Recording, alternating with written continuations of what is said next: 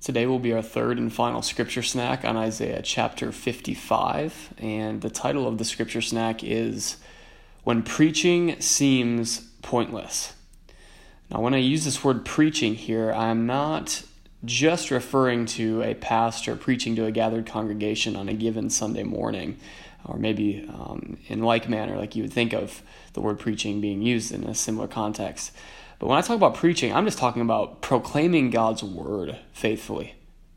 That could be when you're ministering to somebody sitting next to you on an airplane, or when you're sitting next to somebody in a bus somewhere, and you proclaim God's word faithfully to that person. That's also a form of preaching. Or even when you have to preach to yourself in the morning before you even get out of bed, that is preaching as well. Whenever you proclaim God's word faithfully, that's what I'm referring to when I am referring to the word preaching here. I would put proclaiming God's word here when proclaiming God's word seems faithless, but it's too wordy and preaching gets to the point a little bit quicker. So that's what I'm referring to when I use the word preaching here in this session. So back to our text from Isaiah chapter 55. We already looked at verses 6 and 7, and we looked at verse 8 for part 1 of our series here on Isaiah 55, so you can go back and look at those videos for reference. But I would like to finish our series here looking closer at verses 9, 10, and 11, which say this: For my thoughts are not your thoughts, neither are your ways my ways, declares the Lord. As the heavens are higher than the earth, so are my ways higher than your ways, and my thoughts than your thoughts. As the rain and snow come down from heaven and do not return to it without watering the earth and making it bud and flourish, so that it yields seed for the sower and bread for the eater, so is my word that goes out from my mouth. It will not return to me empty, but will accomplish what I desire and achieve the purpose for which I sent it. And I've got 3 comments on these 3 verses that I would like us to look at here. And the first comment is this: God is not aloof to mankind, or God is not distant from mankind. In other words, God cares about mankind, and it's manifested by the way that he ministers to mankind through his word that he gives to mankind. Now notice in verse 9 here, it says this: As the heavens are higher than the earth, so are my ways higher than your ways, and my thoughts than your thoughts. Now, if you just stopped at verse 9 and the chapter was over and Scripture was silent on this issue, then we might be in trouble, because God seems to be aloof from his creation. Because the heavens are higher than the earth, and his ways are higher than ours, and his thoughts are higher than ours. We're out of luck here. But the passage does not stop there. In verse 10 it says, As the rain and the snow come down from heaven. Come down from heaven. The exact same place where God is dwelling in his fullness and glory, that's where his word is coming down from. The rain and snow come down from heaven and do not return to the earth without watering the earth, making it bud and flourish. So is my word that comes from my mouth. God has given us his word from heaven that helps us to flourish here in this life. Jesus says in John chapter 10, verse 10, that he has come to give us life, and life abundantly. And how we experience that flourishment and that abundance of life is through conforming our lives to his word and obeying his commands. That's when we experience true human flourishment. It's not through self-help books. It's through adhering to God's word and submitting our lives to the lordship of Jesus Christ made manifest in his word. That's how we experience true budding and flourishment and abundance of life. God is not aloof to his creation. He has given us everything that we need for life and godliness. 2 Peter chapter 1, verse 3. Everything that we need for flourishment of life and true godliness here on this side of glory, God has given to us through his word. 2 Peter 1:3 says, through the knowledge of him who has called us to his own glory and excellence. Through knowledge of his word, through knowledge of what he has revealed to us from what he has sent down from heaven in the form of his word, we will be able to experience true life and true godliness through his word. And the second comment that I'd like to make on this passage is this: when we preach, our mouth becomes God's mouth. Our mouth quite literally becomes God's mouth. In verse 10, says that as the rain and the snow come down from heaven and do not return to it without watering the earth, make it bud and flourish, so that it yields seed for the sower and bread for the eater, so is my word that goes out from my mouth. It will not return to me empty, but will accomplish what I desire and achieve the purpose for which I sent it. Well, beloved, most people are not going to read God's word just because they want to read God's word.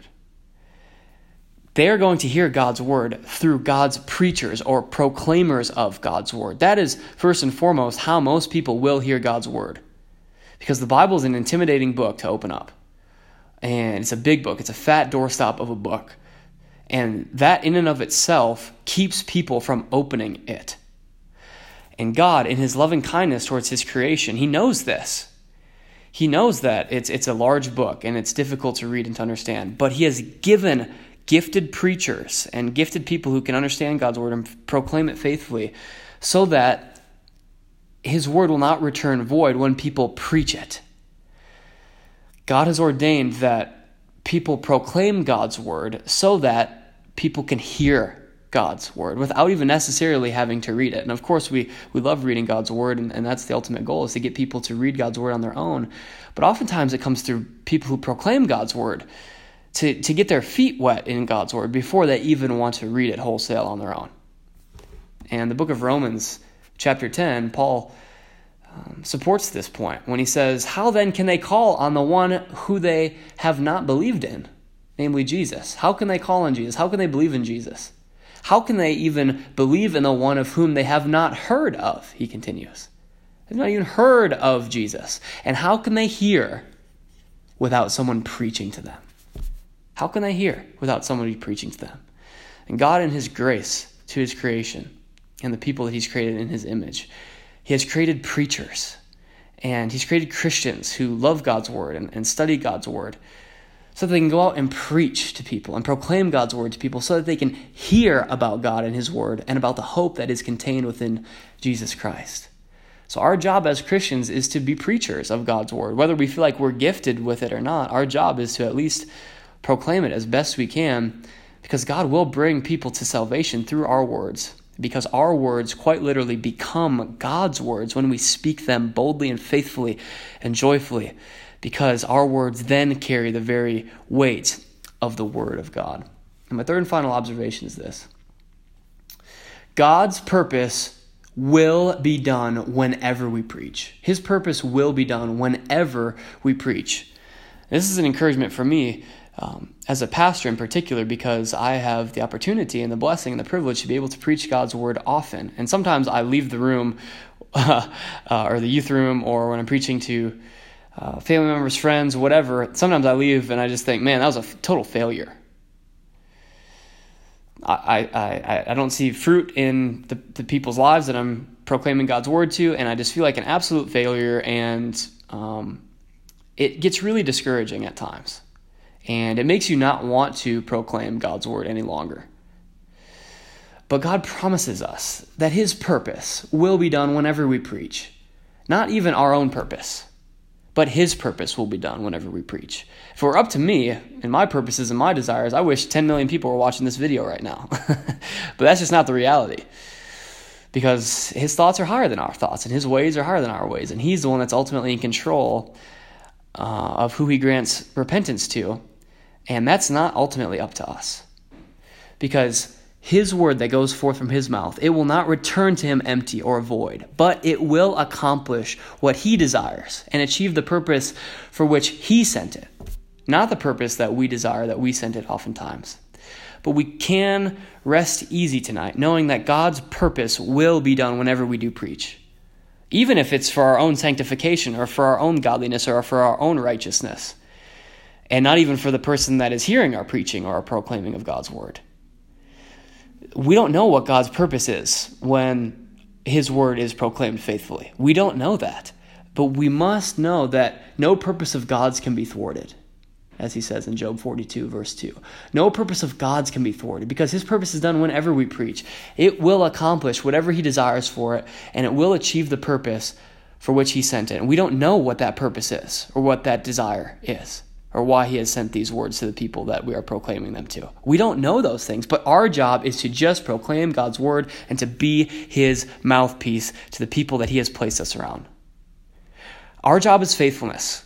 God will take care of the fruitfulness, but our job is to be faithful and to proclaim God's word and let him do the rest. And Jesus seconds this notion throughout his ministry when he frequently says, after a difficult teaching or a hard word, that he knows not everybody who hears will be responding positively to. He knows that much of the things that he will be saying, people will walk away from as soon as he has done proclaiming that word.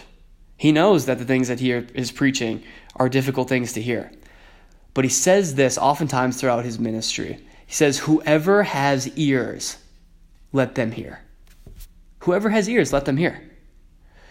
In other words, whoever responds positively, whoever will respond positively to the teaching that I'm about to give them, they will respond positively to the words that I am about to preach to them, or the words that I've just have preached to them.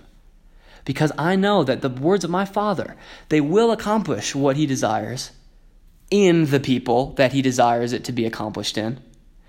And the purpose for which God is sending the word, it will be achieved in the people that God has sent the word to be preached to. Whoever has ears, they will hear. They will respond positively. God will grant repentance to the people that he wants to grant repentance to when we preach his word. God's word reaches the ear hairs of many people here on earth, but not everybody responds positively. God has to give them the ears to hear. And how God does that is through the preaching of his word. He grants repentance to his elect people through the preaching of his word. That's how he brings people to glory. We get to participate in that glory. We get to become God's mouthpiece, quite literally. And God brings people to glory in salvation through our words. And that is a weighty task. But we get to be free to proclaim God's word.